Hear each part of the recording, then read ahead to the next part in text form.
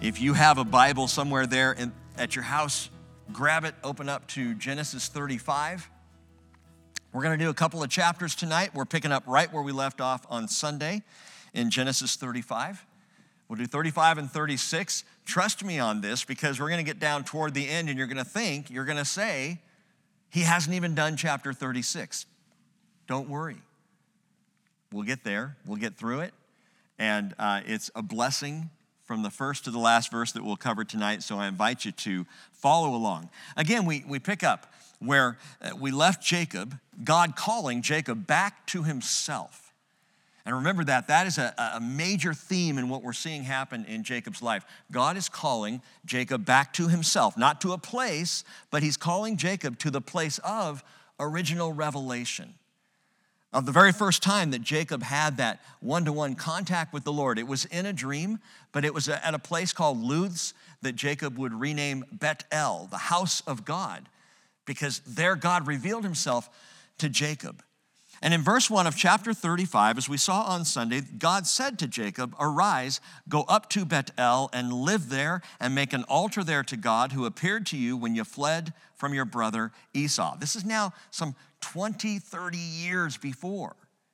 God is faithful to his promise, and he's calling Jacob back to himself. So Jacob said to his household and all who are with him, "Put away the foreign gods which are among you, and purify yourselves, and change your garments, and let us arise and go up to Bet-El, and I will make an altar there to God, who answered me in the day of my distress, and has been with me wherever I have gone."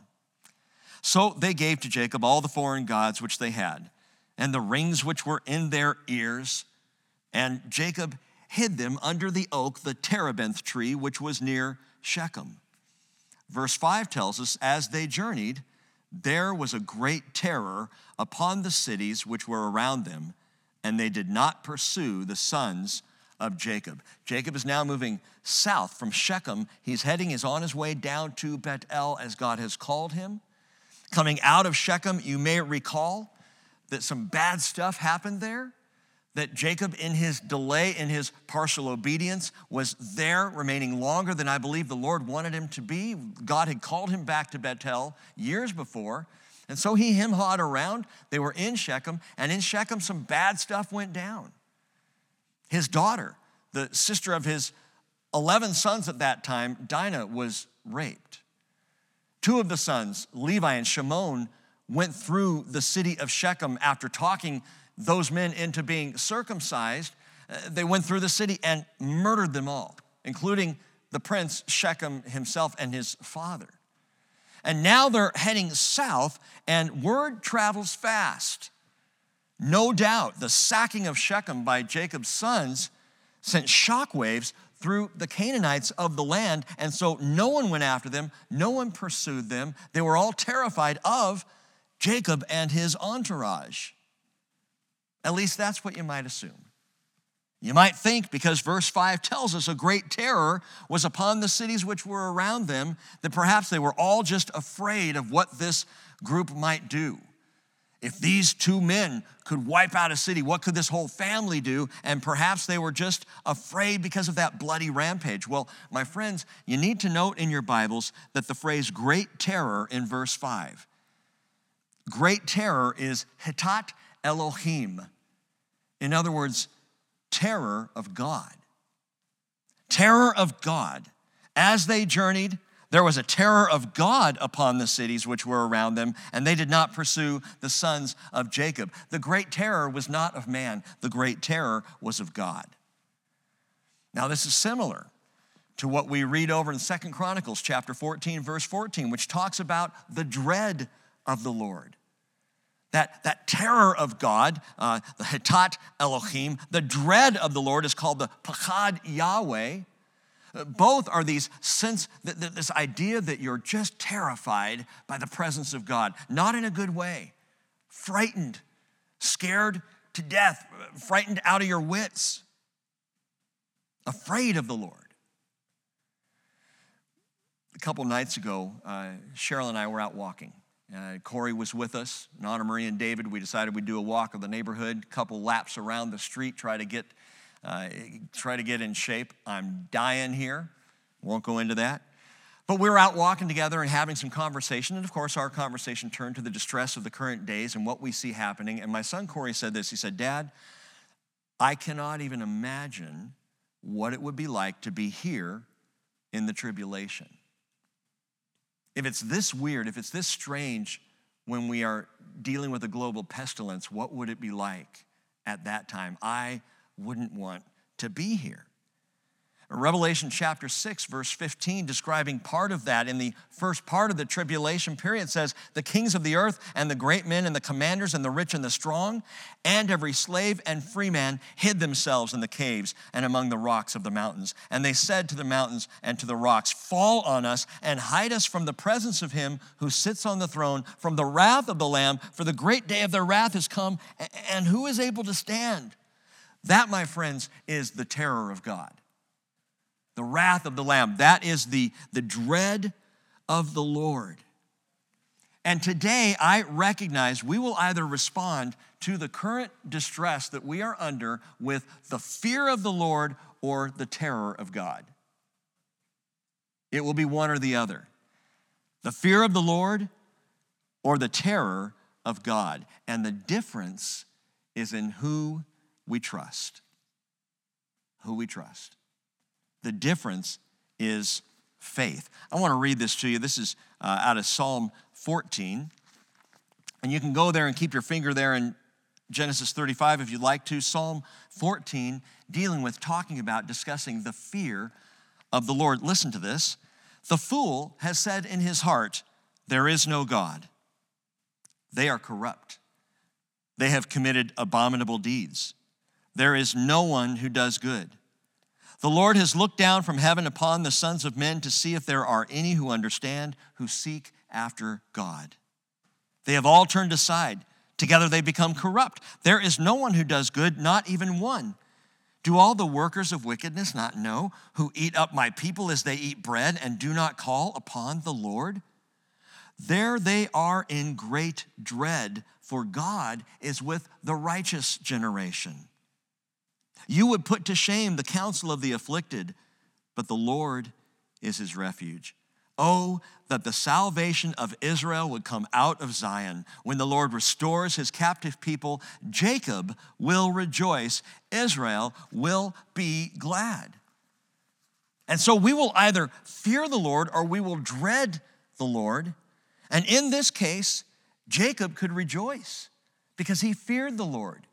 Whereas the Canaanites all around were in great dread, were in the terror of God, Jacob was protected by a holy terror as he made the journey down to Bethel at last. But think about this. Why would God do this? Why would God send out the great terror around them? That protective terror, if you will. Why would he protect them after the brutal murder and sinful looting of Shechem by Shimon and Levi? And the answer is very simple. Because God made a promise.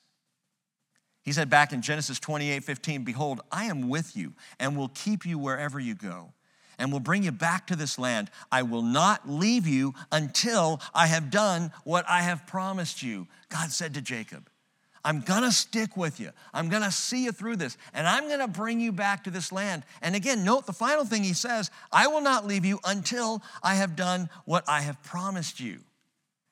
Now, I remind you, until doesn't mean that once God had done what he had promised, he's out of here. Doesn't mean, okay, I fulfilled what I said I'd do. Now you're on your own. Good luck. No. It's like Philippians 1:6. Where Paul writes, "I am confident of this very thing, that he who began a good work in you will perfect it until the day of Christ Jesus." You see, until, when it refers to God and his faithfulness, does not imply a done with you finality. It's a promise of divine fulfillment. I'm going to see this through. I will see you through. As Jesus said, Matthew 28:20, "I am with you to the very end of the age." Now, that doesn't mean at the end of the age, he's got this other thing he's got to do, so have fun with the rest of your eternity. It just means I will get you there. I've got you, Jacob. I'm walking with you. son or daughter in Jesus, I will see you all the way through. So verse 6, Jacob came to Luz. Finally, he came to Bethel, which is in the land of Canaan, he and all the people who were with him, just as God had promised. And note that when he was in Luz the first time, he was all by himself, head on a stone pillow, sleeping that fitful sleep, going into a dream, all alone with nothing but his staff. And now he's returning, and verse 6, in fulfillment of God's promise, it's now he and all the people who were with him. And verse 7, so he built an altar there, and he called the place El Bet-El, because there God had revealed himself to him when he fled from his brother. Get this. Jacob does. Jacob understands. El Bet-El. Okay, the first time when he was in Luz and he renamed it, he just called it Bet-El, the house of God. Now he builds an altar and he calls the altar El Bet-El. He dedicates the altar to El Bet-El, which is God of the house of God.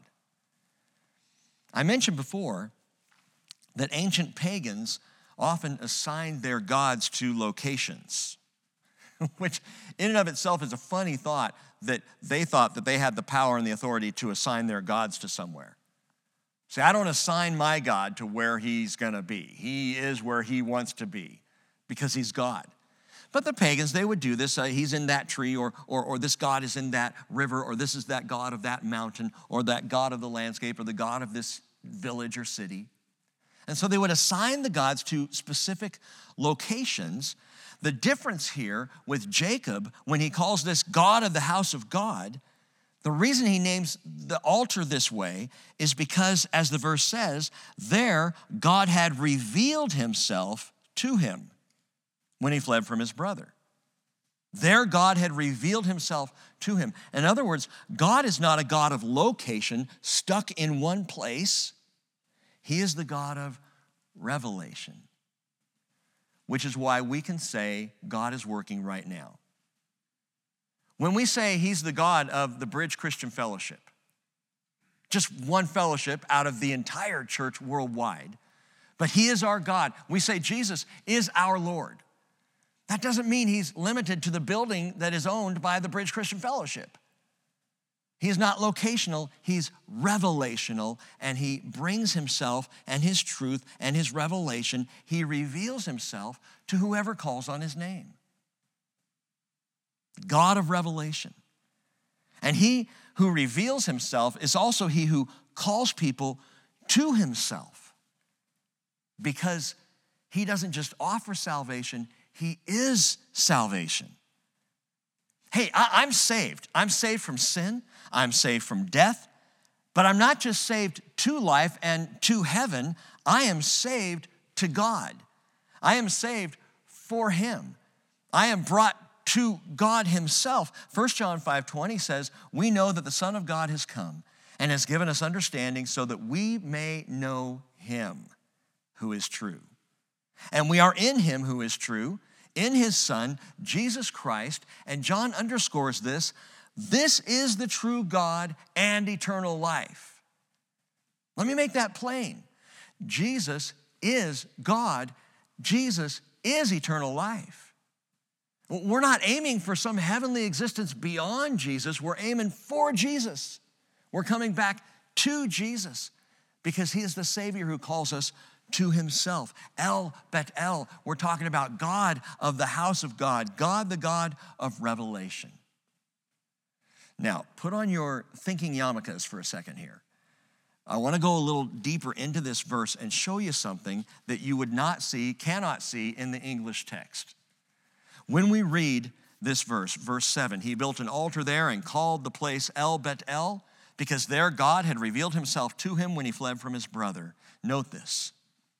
Elohim, the Hebrew word for God, is a plural word. It's three or more.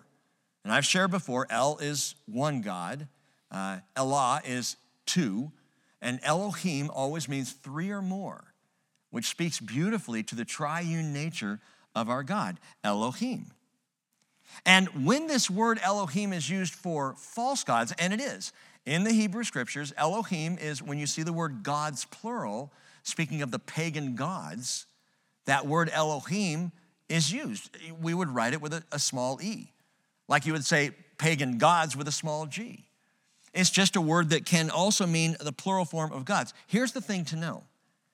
Whenever it describes pagan gods, when Elohim is used to describe pagan gods, the adjective or the verb that goes with it is always plural. So you would see they themselves, the Elohim themselves, would be a plural adjective or a plural verb to Elohim.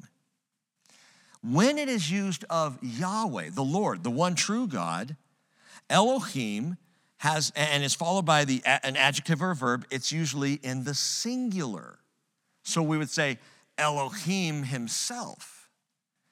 What's interesting is in the text here, the adjective or the verb form here is one of the rare exceptions where we are talking about the Lord, Yahweh, but it is followed with the plural. That is, and let me make this real simple for you. Their God revealed himself to him is quite literally in the Hebrew, their Elohim revealed themselves to him. That's what it technically says. Their Elohim revealed themselves to him. Now understand, this is not some kind of latent paganism in Jacob. In fact, Jacob's not the one who's writing this, Moses is. And Moses writes in the biblical text that their Elohim revealed themselves to Jacob as he fled from his brother. Interesting. Early on here in the Hebrew scriptures, in the Genesis account, Moses speaks of the plurality of the Godhead. Their Elohim revealed themselves, Father, Son, Holy Spirit. This is not some pagan offshoot. This is Elohim themselves. Father, Son, and Holy Spirit. And you know what? The old rabbis recognize this. They read the verse in the Hebrew and they know that Elohim here is the Lord God. In fact, it's pretty undeniable in the context and in the text itself. And so they don't know what to do with this. Their God revealed themselves to him. Oh, we've got to make some sense out of this. It's a major oy vey in the thinking of an old rabbi. And so some say, well, perhaps Elohim just in this verse actually refers to angels.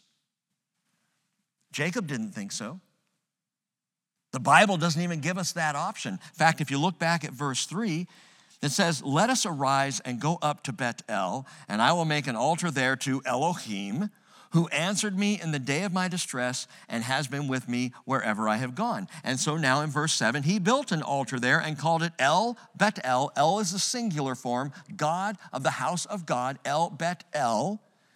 And there, the text continues, Elohim had revealed themselves to him. Speaking of that first revelation in the dream, which was, again, the singular God. It was Yahweh revealing himself in plural form to Jacob. Interesting, the famous Rabbi Rashi, he claims that the word Elohim here must then not be angels. It's a term, it's God, it's speaking of God, but the use of themselves really is kind of like the royal we. It's speaking of the lordship of God. We ourselves will bless you, says the king or the queen. And that's a little lame. In fact, Fruchtenbaum says all this is a rather weak way of trying to get around the obvious. The obvious is that God is triune. The obvious is that Elohim is God themselves, revealing themselves to Jacob, again, Father, Son, and Holy Spirit. They're at Bethel. Now, for the rest of our time tonight, I want to give you a two-part outline that we will follow. The first part will spend the bulk of our time, and then the last part will be much faster. We're going to talk about endings and beginnings, or part one will be partings, and part two will be passings. Partings and passings. So part one, we begin with partings of sweet sorrow. Verse 8. Now Deborah, Rebekah's nurse, died, And she was buried below Bethel under the oak, and it was named Alon Bakut. Alon Bakut means the oak of weeping. Oak of weeping. Deborah dies. This is the first time we've seen this name. We can assume that this is the name of the nurse that's mentioned who came with Rebekah back in Genesis 24, verse 59. And note that this isn't Rachel's nurse. This is Rebekah's nurse. It's an interesting verse because we have to wonder, and we have no way of knowing or answering this, but is this Deborah? Has she been with Jacob all this time? Did Rebekah send Deborah with Jacob when he departed? No, because he was alone. Well, did she perhaps then, Rebekah, Jacob's mother, did she send Deborah to Jacob when his wives began having children to help out, and then she stayed with him? Or perhaps Deborah is not with Jacob at all, but is still with Isaac south of Bethel and dies and then is buried. Note that it says here, under the oak that is below Bethel, so to the south of Bethel. And we don't know the answer to any of that, how that is all working out. In fact, Kyle and Delich put it this way. They say Deborah had either been sent by Rebekah to take care of her daughters-in-law and grandsons, or had gone of her own accord into Jacob's household after the death of her mistress. That is, Rebekah is now dead. The mourning at her death and the perpetuation of her memory in the Bible are proofs that she must have been a faithful and highly esteemed servant in Jacob's house. And that's what you got to note here, that in verse 8 of Genesis 35, Deborah, this otherwise completely unknown woman, gets an honorable mention in the Holy Bible. She gets named. Mentioned here, a servant of the house. And you know what that tells us? This is proof of something else in the scriptures. And that is that servants are highly valued by God. Highly valued. God doesn't look at the grand and glorious king. God doesn't look at the wealthy landowner. God doesn't look at the successful politician. God doesn't look at the great businessman who's amassed all kinds of success. He notices the servant. He sees Deborah, and he mentions her in his word because God highly values the servant. Matthew chapter 20. Do you remember the story when the sons of Zebedee, James and John, Yaakov and Johanan, their mother came to Jesus, and she wanted some special treatment. In Matthew chapter 20, verse 20, she came to Jesus with her sons, bowing down and making a request of him. And he said to her, "What do you wish?" And she said, "Command that in your kingdom these two sons of mine may sit, one on your right and one on your left." And I don't know why I'm going British there, but she's asking for special privilege for James and John to sit on the right and the left hand of Jesus in his kingdom in the seats of highest honor. Jesus answered, "You do not know what you're asking. Are you able to drink the cup that I am about to drink?" And they said, "We are able." And he said to them, "My cup you shall drink, but to sit on my right and on my left, this is not mine to give. It is for those for whom it has been prepared by my Father." Hearing this, now here's the point of the story, the 10 became indignant with the two brothers. Jesus called them to himself and said, "You know that the rulers of the Gentiles lord it over them, and their great men exercise authority over them. It is not this way among you. Whoever wishes to become great among you shall be your servant." The word servant, doulos in the Greek. It's the lowest form of slave. "Whoever wishes to be first among you shall be your slave," he says. "Just as the Son of Man did not come to be served, but to serve and to give his life as a ransom for many." Servants in the Bible are highly valued by God because there was no greater servant than God himself. That when God brings self-revelation to the world in the person of Jesus Christ, he does so as the greatest servant history has ever seen. No greater servant than he who died at the greater tree of weeping. Note that they buried Deborah at Alon Bakut, the tree of weeping. But Jesus died on the cross of Calvary. You want to talk about a tree of weeping? And yet, the servant Jesus at the tree of weeping, the cross of Calvary, rather than weeping, we are now among those who fix our eyes on Jesus. Hebrews chapter 12, verse 2. The author and finisher of faith, who for the joy set before him endured the cross, despising the shame, and has sat down at the right hand of the throne of God. The tree of weeping that brings the greatest joy to the servants of the Lord, because it was at the cross that Jesus, the servant of the Lord, gave his life that we might live. God highly values the servant. I can think of no greater joy than one day to hear the God who served me with salvation say to me, Matthew 25:21, well done, good and faithful slave. And to hear him say, enter in to the joy of your master. One more note here about Deborah's death in the chapter. And it is simply that it may also be here, though it literally happened and historically happened, it's also a literary device because it foreshadows another parting. But it's the first parting of the chapter as Deborah dies and is buried there at Alon Bakut, the tree of weeping. Now hold that thought and go on, verse 9. Then God appeared to Jacob again when he came from Padan Aram, and he blessed him once again, as he did at Peniel. After the wrestling match there, God blessed Jacob there, and now he blesses Jacob again. He appears to him, not in a dream, not in a nefarious, strange, mysterious wrestling match in the dark of night, but now he simply appears to Jacob, and as he does so, he blesses him. But note this in verse 9. The Bible doesn't say, God appeared to Jacob again when he came from Shechem. It doesn't say God appeared to Jacob again when he came from Shechem, Sukkot by way of Shechem. It doesn't say that God appeared to Jacob again when he came from Peniel by way of Sukkot, by way of Shechem. It just says God appeared to Jacob again when he came from Padan Aram. My friends, Padan Aram, that was 20 years ago.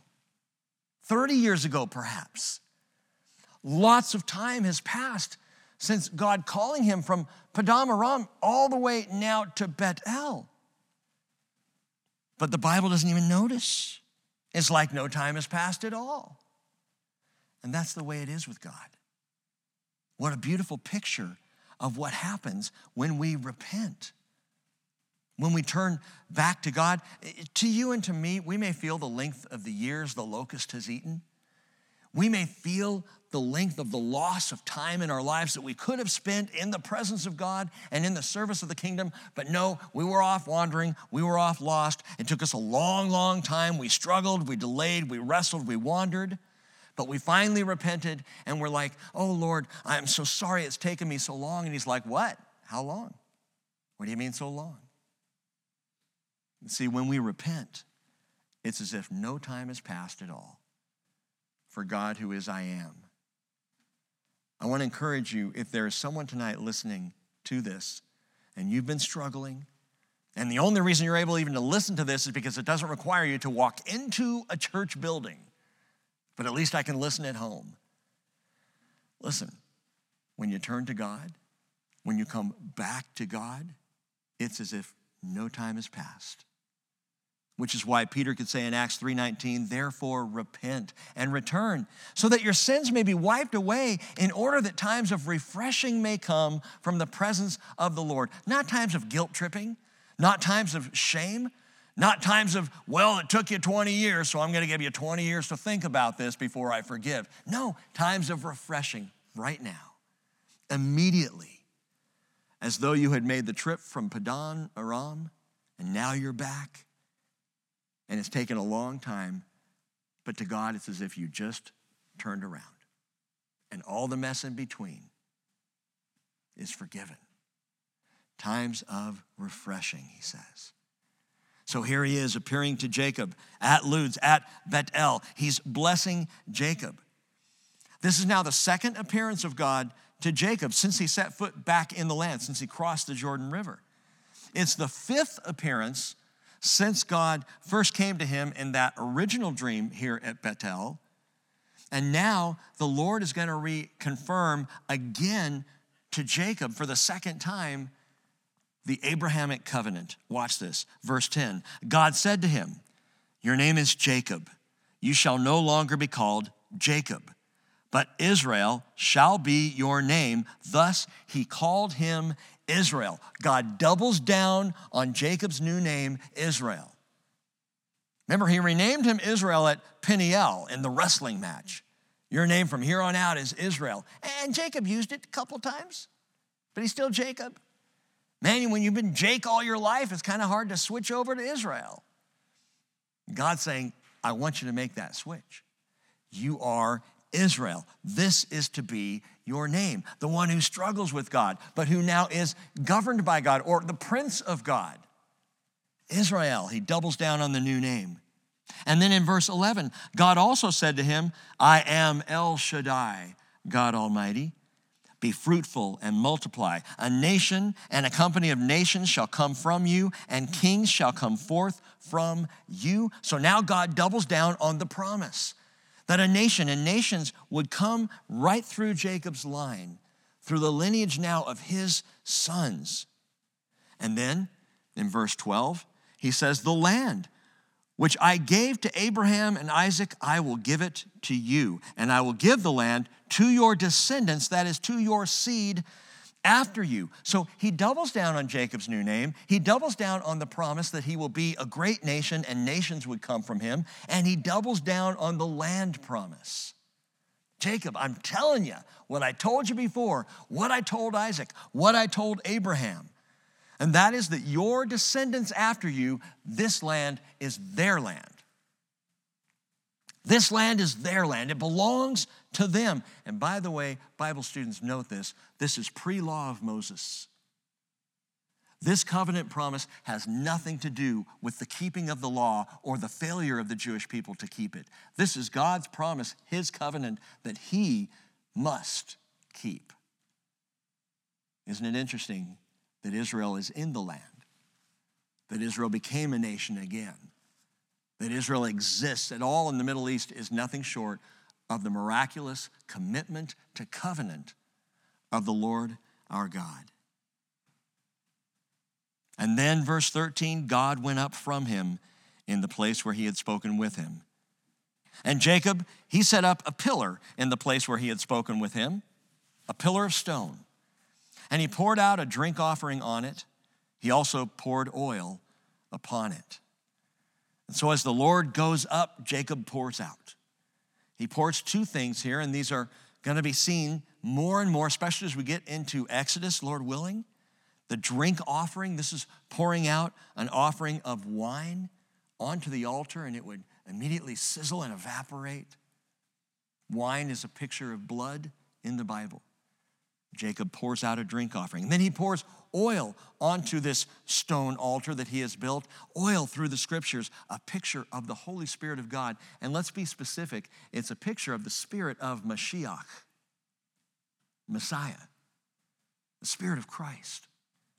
The oil is that beautiful picture. Oil and blood, the wine, the Holy Spirit. And Jacob pours this out now on the altar. And then verse 16, actually verse 15, so Jacob named the place where God had spoken with him Bethel, which is a repeat of his earlier naming Bethel. Then verse 16, they journeyed from Bethel. Hold it. Wait a minute. What? They journeyed from Bethel? What had God called him to do at Bethel? Why don't you look back at verse 1? God said to Jacob, arise, go up to Bethel and live there. He didn't say pop in. He didn't say stop off. He didn't say drive through. He said, I want you to go up to Bethel and I want you to stay there. The word live there, the phrase live there is literally to dwell, to sit, to remain, to abide. Stay, Jacob. Good boy. Stay. Just stay. Jacob goes through the building of the altar, the worship of God, the pouring out of drink offering and oil. Hears from God the reconfirmation of the covenant here. Names the altar there El Bethel. It's a beautiful moment. It's a very spiritual moment of worship, but worship is over. It's the end of the hour, and he heads out the door, and we're told in verse 16, then they journeyed from Bethel. Jacob is going to head south. Now, some say, well, maybe he just was at Bethel, and he's going to stay in the general region. No, he's going to head 20 miles to the south. He's going to set up camp at a place called Migdal Eder, which is 20 miles from Bethel, at least, maybe further. And I think Jacob, who is supposed to be Israel now, is still suffering partial obedience. Listen, sometimes we don't know why God asks us to do something, but he knows. Sometimes we're clueless. We know it's the Lord. We have a very strong sense that this is what he wants, but it doesn't make sense. I can tell you that's exactly what happened with this church fellowship. I had the most unmistakable calling of God for this fellowship to start a church on North Whidbey Island. And not only did I hear the call to do that, but it was clear to me, and I kept telling people around me, it's not supposed to be down in Oak Harbor, and it's not supposed to be anywhere else on the island. It's supposed to be north of Troxel. Guess where we are today?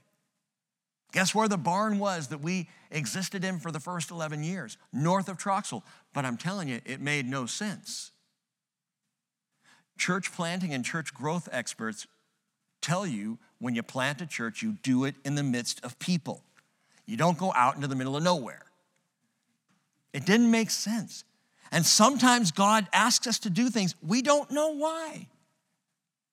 And I really wonder, if Jacob had obeyed fully and not journeyed on from Bethel, if the next sorrowful parting might have been avoided.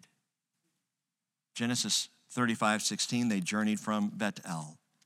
And when there was still some distance to go to Ephrath, Rachel began to give birth, and she suffered severe labor. When she was in severe labor, the midwife said to her, do not fear, for now you have another son. And it came about as her soul was departing, for she died, that she named him Benoni, son of my sorrow. But his father called him Benjamin, son of my right hand. So verse 19, Rachel died and was buried on the way to Ephrath. Note this, Ephrath, that is Bethlehem. Jacob set up a pillar over her grave, and that is the pillar of Rachel's grave to this very day. Do you remember what Rachel had said to Jacob years before when she was unable to bear children? She was jealous of her sister Leah. In fact, Genesis 30, verse 1, when Rachel saw that she bore no children to Jacob, she became jealous of her sister Leah, and she said to Jacob, give me children or I die. And so it was almost a self-fulfilled prophecy. She dies in childbirth. She had already given birth to Joseph, her firstborn. Now she gives birth a second time, and in this birth she will die. The tomb of Rachel. Interesting, the pillar of Rachel's grave, verse 20, is here. To this day, Moses writes. Moses says it's there. So it was still standing when Moses wrote this, because it was to this day, at least to Moses' day. Today, what is called the tomb of Rachel sits just outside of Bethlehem. And many ultra-Orthodox Jews will accustom or will visit that place daily, nightly. We did one time, went down. It's just on the other side of the security wall between Bethlehem on the other side and then Israel proper.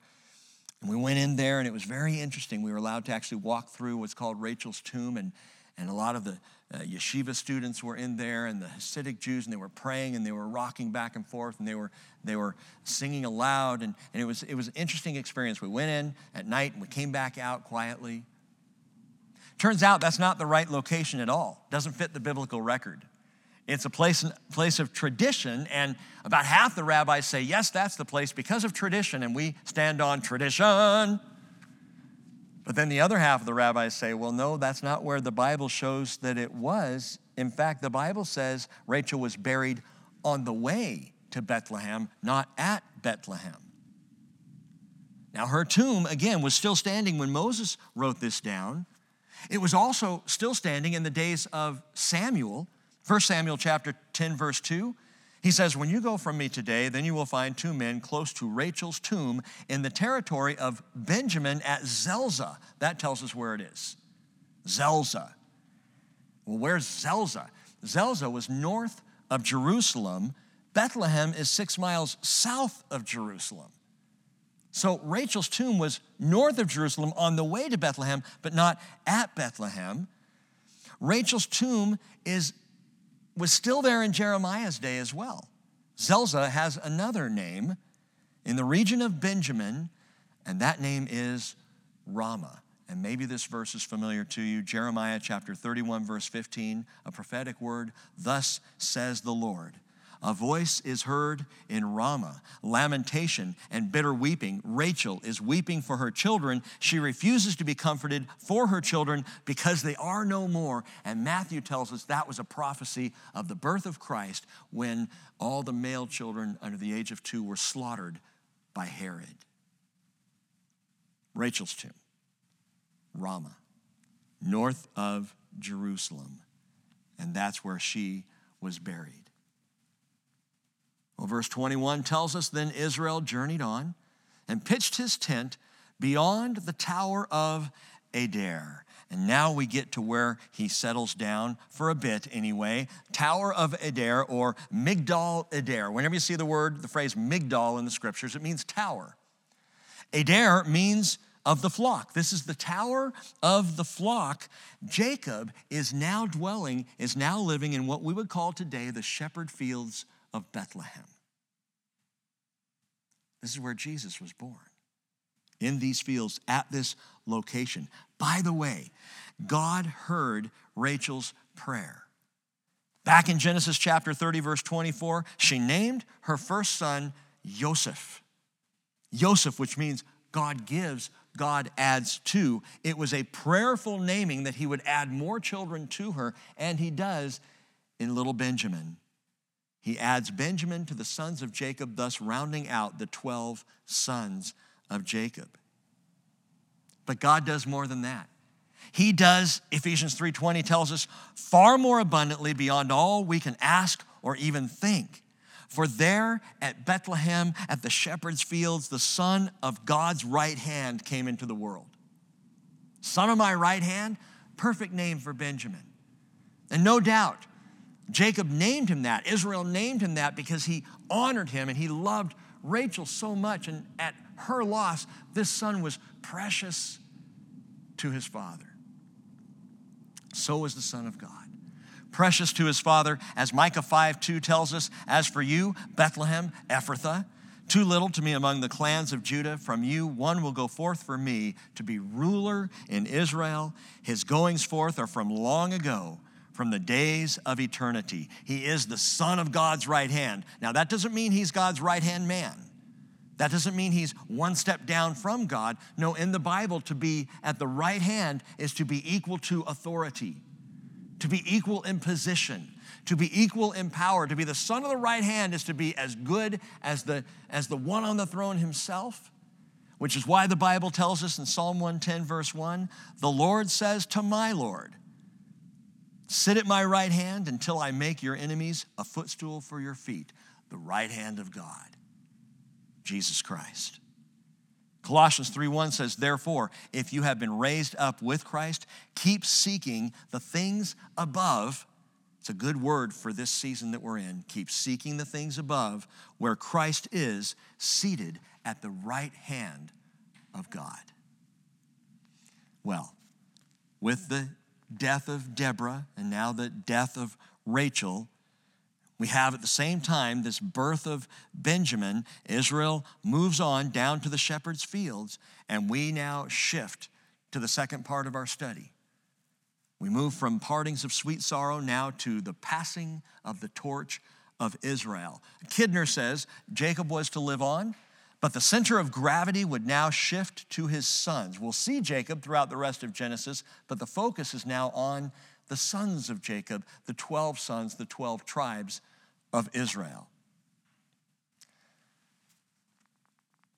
This is changing now, the passing of the torch, but it is not a very pretty lighting ceremony. Verse 22, it came about while Israel was dwelling in the land. Note that he's called Israel. In fact, in verses 21 and 22, he's called Israel 3 times. But it came about while Israel was dwelling in that land that Reuben went and lay with Bilhah, his father's concubine, and Israel heard. Oy vey. The first 3 sons of Jacob, Shimon and Levi, with their horrific slaughter of Shechem. And now the thirdborn, or the firstborn, actually, Reuben, with this sexual depravity. Reuben, Simeon, Levi. What is wrong with this family? What is wrong with these boys? One after the other showing nothing but sin. Listen, the Bible sugarcoats nothing. The Bible is very clear in its storytelling.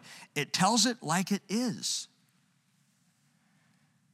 It tells it from the depth of the depravity of sin all the way to the height of God's love at the cross. And what we see here with the first listing of the 12 sons of Israel is the desperate need for God's grace in Jesus Christ. The 12 sons are about to be named. Before they're named, we find out what Reuben did. We already know what Shimon and Levi did. And now they're about to be named together in the first list that we have in the Hebrew Scriptures of the 12 sons altogether. And what we recognize is Israel will never be saved by national or personal lineage, and certainly not by some level of righteousness. The only way Israel will ever be saved is by the grace of God through faith in Yeshua HaMashiach, who said, I am the way and the truth and the life. And no one comes to the Father but through me. There is one way to God, and that is through Jesus. He is the only way. Now, Jacob hears that his son has gone into his concubine and lay with her. He hears about it. He does nothing yet. Not yet. But with punishing prophetic power, later on in Genesis 49, verse 3, he says, Reuben, you are my firstborn, my might and the beginning of my strength, preeminent in dignity and preeminent in power, uncontrolled as water. He says, you shall not have preeminence because you went up to your father's bed and you defiled it. He went up to my couch. And listen, in that moment, what Jacob proclaimed was that here in Genesis 35, verse 22, Reuben lost the birthright. Reuben's the firstborn son. Have you ever wondered why it's not Abraham, Isaac, Jacob, and Reuben? He's the firstborn. You would think it would be passed along to him, that he would be the one who gets the birthright and the blessing. The reason here, it would now go to Joseph's sons. We'll see this later on. Ephraim and Manasseh are going to receive the preeminence. They're going to receive the blessing of the firstborn. They will share the firstborn blessing as the 2 boys, Ephraim and Manasseh. Reuben will not. Verse 23, or 22 continuing, now there were 12 sons of Jacob. The sons of Leah, Reuben, Jacob's firstborn, and then Shimon and Levi and Judah and Issachar and Zebulun. The sons of Rachel, Joseph and Benjamin. The sons of Bilhah, Rachel's maid, Dan and Naphtali. And the sons of Zilpah, Leah's maid, Gad and Asher. These are the sons of Jacob who were born to him in Padam Aram. And of course, the only exception to that is little Benjamin, who was born in Bethlehem. But now we come to the final parting of chapter 35. Before we get into the full passing on of the torch, which actually we'll pick up in chapter 37, right now we have the last parting, the parting of Isaac. Verse 27, Jacob came to his father Isaac at Mamre of Kiriath-arba, that is Hebron, where Abraham and Isaac had sojourned. Now the days of Isaac were 180 years. As far as we know, Jacob hadn't seen his dad in 3 decades. In a long time. If you do the biblical math, you will find that between verses 27 and 28 is about 12 years. That is, Jacob came to his father and would spend the last 12 years of Isaac's life with him at Kiriath-arba, at Hebron. Jacob spent that time finally with his dad at the end of his father's life. Remember, as Jacob returns, that Rebekah is already dead and buried in the cave of Machpelah. Jacob would not see her again. Rachel, Jacob's love of his life, she's dead and buried on the way to Ephrath, so Isaac would never meet her. But the father and the son are back together in this place. And verse 29 says, Isaac breathed his last and died and was gathered to his people, an old man of ripe age, literally an old man and satisfied with days. And his sons, Esau and Jacob, buried him. So the brothers unite. They reunite Esau and Jacob, possibly for the very last time. The only 2 times we see them reunite at all is when Jacob comes back from Peniel, and then now. We don't know if there was any time in between. The Bible doesn't tell us. But at least for this time, they reunite at their father's funeral to bury their father. And note this, it's just intriguing to me. It's the only time in the Bible where they are called Esau and Jacob, rather than Jacob and Esau. I don't exactly know why, perhaps out of respect for Isaac, who we know loved Esau more. So maybe in that moment, that was the standard. It may also be simply that in most families, when we come back together, you slide back into position. No. So Esau and Jacob buried their father. As for Isaac, he died an old man gathered to his people, which has the hint or the sound of he's saved. He's part of the lineage. He's home now waiting in Abraham's bosom perhaps. He died an old man of ripe age, satisfied with days. Solomon wrote in Ecclesiastes chapter 6, verse 3, if a man fathers 100 and lives many years, however many they may be, but his soul is not satisfied with good things, and he does not even have a burial, I say, better the miscarriage than he. For it comes in futility and goes into obscurity, and its name is covered in obscurity. Now, when Solomon wrote that, he was a bitter old man. Everything was obscure as far as he was concerned. Everything was meaningless. But he makes a good point that if the soul is not satisfied with the good things, then is life really worth the living? I would say to you tonight, if we can't walk with thanksgiving, if we can't be satisfied with the blessings of God, then what good is a life? To walk in bitterness and grumpiness and always wanting something more and never happy with what we get, never satisfied, never content. The Bible tells us that godliness with contentment, that's the deal. Contentment with godliness, that's worth having. And if you would pursue that, I would encourage you to begin simply by being thankful and by being satisfied with the good things that God has given you. Well, all of this leads perfectly into Genesis 36. Now, hold on tight. I told you before we started, we have an entire chapter to do. Hold on tight, keep your arms and feet inside Genesis 36 at all times. We're going to be moving fast. Verse 1, these are the records of the generations of Esau, that is Edom. Genesis 36 now brings us back-to-back toldotes. And we talked about what toldotes were prior to this. There are 11 toldotes. A toldote is a what became of, or what happened to. And these 11 toldotes are divided up throughout the book of Genesis. And the old rabbis used them to organize Genesis. And we now come to the 9th and the 10th toldotes, both dealing with Esau. So in chapter 36, the first 8 verses are the toldote of Esau, the what became of Esau. It will describe him and his sons. Then verses 9 through 43, the rest of the chapter, are what became of the generations of Esau, and that's toldote number 10. So watch this. Toldote number 9, beginning in verse 2, Esau took his wives from the daughters of Canaan, Adah, the daughter of Elon the Hittite, and Oholibamah, the daughter of Anah, and the granddaughter of Zibeon, the Hivite, and Basmat, Ishmael's daughter, the sister of Nebaioth.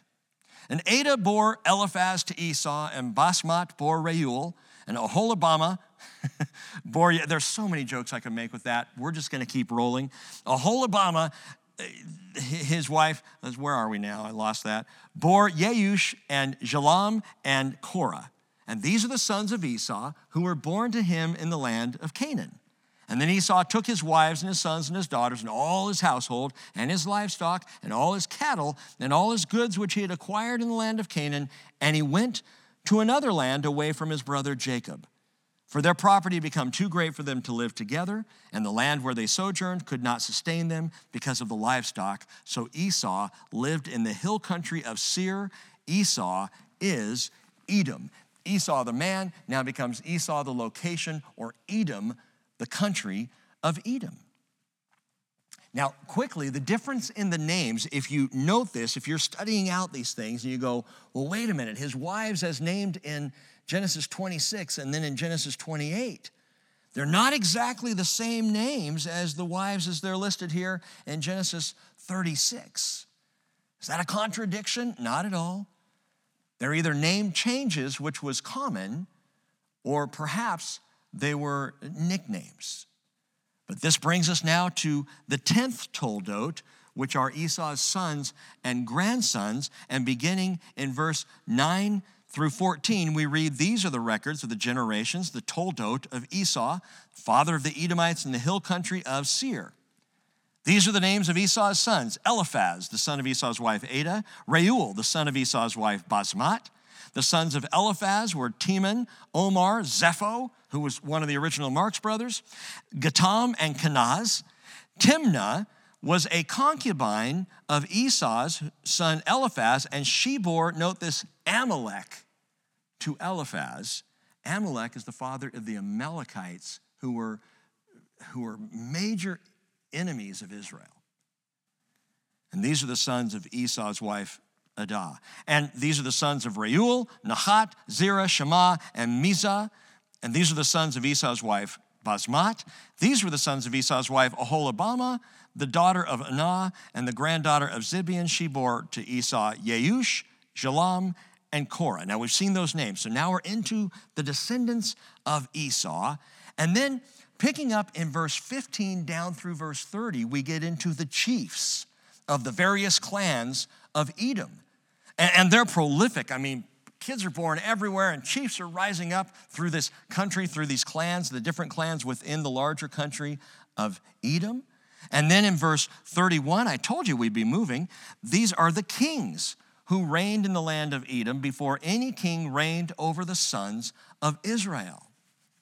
Verses 31 through 39 list all these kings over the Edomites. But I want you to notice something. Just check this out. In verse 33, it says Bela, that's the first king listed, Bela died.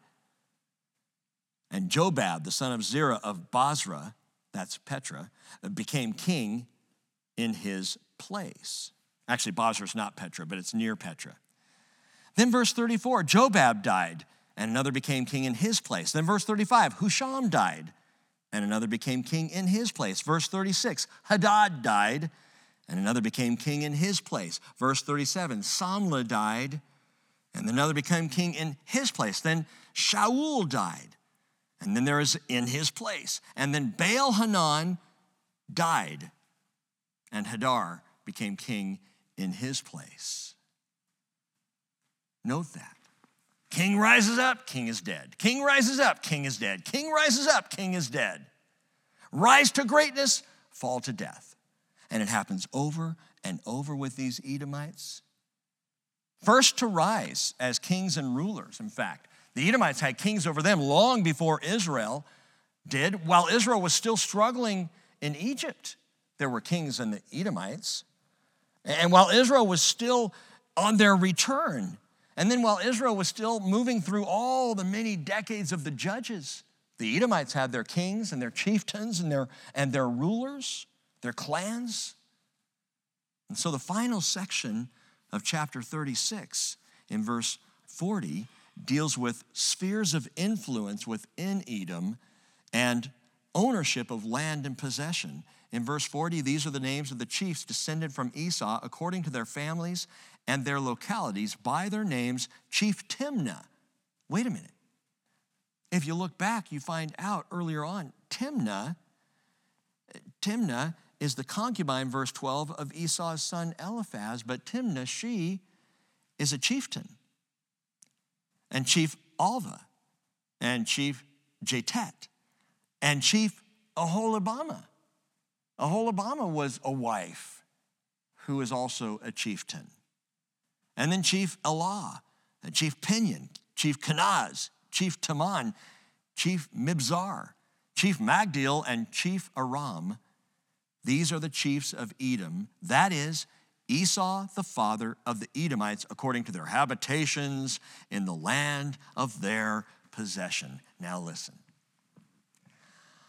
All their chiefs and kings, their power and their positions and their provinces and their habitations are all gone. They do not exist. They're all the stuff of so much history. Israel goes on. Israel is still here. The descendants of the sons of Israel still exist. Did you know that Bethel is a thriving suburb of Jerusalem today? It's remarkable. The existence of God's people, Israel. Why? Why is Israel still here? Now listen to me on this. Because God made a promise. Do you remember the promise? Genesis 28:15 again. God said that first time at Bethel, behold, I am with you. I will keep you wherever you go. I will bring you back to this land. I will not leave you until I have done what I have promised you. And I really wonder if the promise hasn't extended far beyond Jacob the man to Israel the people. I will not leave you until I've accomplished what I've promised you. And what is that? Bring you back to the land, establish you, put you above the nations of the world. Jeremiah chapter 30, verse 10, he said, "Fear not, O Jacob, my servant, declares the Lord, and do not be dismayed, O Israel. For behold, I will save you from afar, and your offspring from the land of their captivity. And Jacob will return and will be quiet and at ease, and no one will make him afraid." Do you want to live beyond all partings and passings? Do you want to continue? I mean, there are those who have the dread of God, the terror of God, the dread of the Lord, like the Edomites. You can live afraid of God and not continue. But if you want to live beyond all partings, beyond all passings, don't go to Edom. You won't find life there. In fact, if you do travel there today, you'll see what I've seen. Barren desolation, emptiness as far as the eye can see. Edom is a cursed land to this day. Don't go to Edom. There is no life there. By the way, chapter 36, like we saw in chapter 34, lacks a single mention of the name of God, not a one, in dealing with Esau. And what is Esau a picture of in the Bible? A picture of the flesh, a picture of carnality. A life lived in the flesh, the mind set on the flesh is death. And that's what we see in the history of Esau. All of this rising up, all this greatness, all this prolific growth of a people and a nation and nation states within the nation, and it's gone, man. It's just gone. There's no life there. By the way, don't go looking for life in Bethel either. Come to El Bethel. Come to the God of the house of God. Come to Jesus and be saved for life. For as we read earlier, John 20, verse 30, therefore many other signs Jesus also performed in the presence of the disciples, which are not written in this book, but these have been written so that you may believe that Jesus is the Christ, the Son of God, and that by believing you may have life in his name. Hang with me just a second longer. I'm going to pray, and I have something I want to announce to you. Father, we thank you for your word to us tonight. We thank you for the blessing of hearing your word. We thank you for the example that we see in Jacob, both good and bad, both obedient and partially obedient. We thank you for the insights that you provide and you give us. I pray that you will now cause your people to chew on these things and think about them. Cause us to choose life in Jesus Christ, even in these days of distress. Even, Lord, as we are hearing that this month we're supposed to see a great increase in death, we choose life in Jesus. And I pray that the joy set before you, Lord Jesus, would be our joy as servants of the Most High God. I pray your blessing on my brothers and sisters. Help us to take these things and recognize it is not a place, it is not a location, it's not a nationality, it's not a people group. It's you, Lord. You are our salvation. And we pray this in Jesus' name. Amen.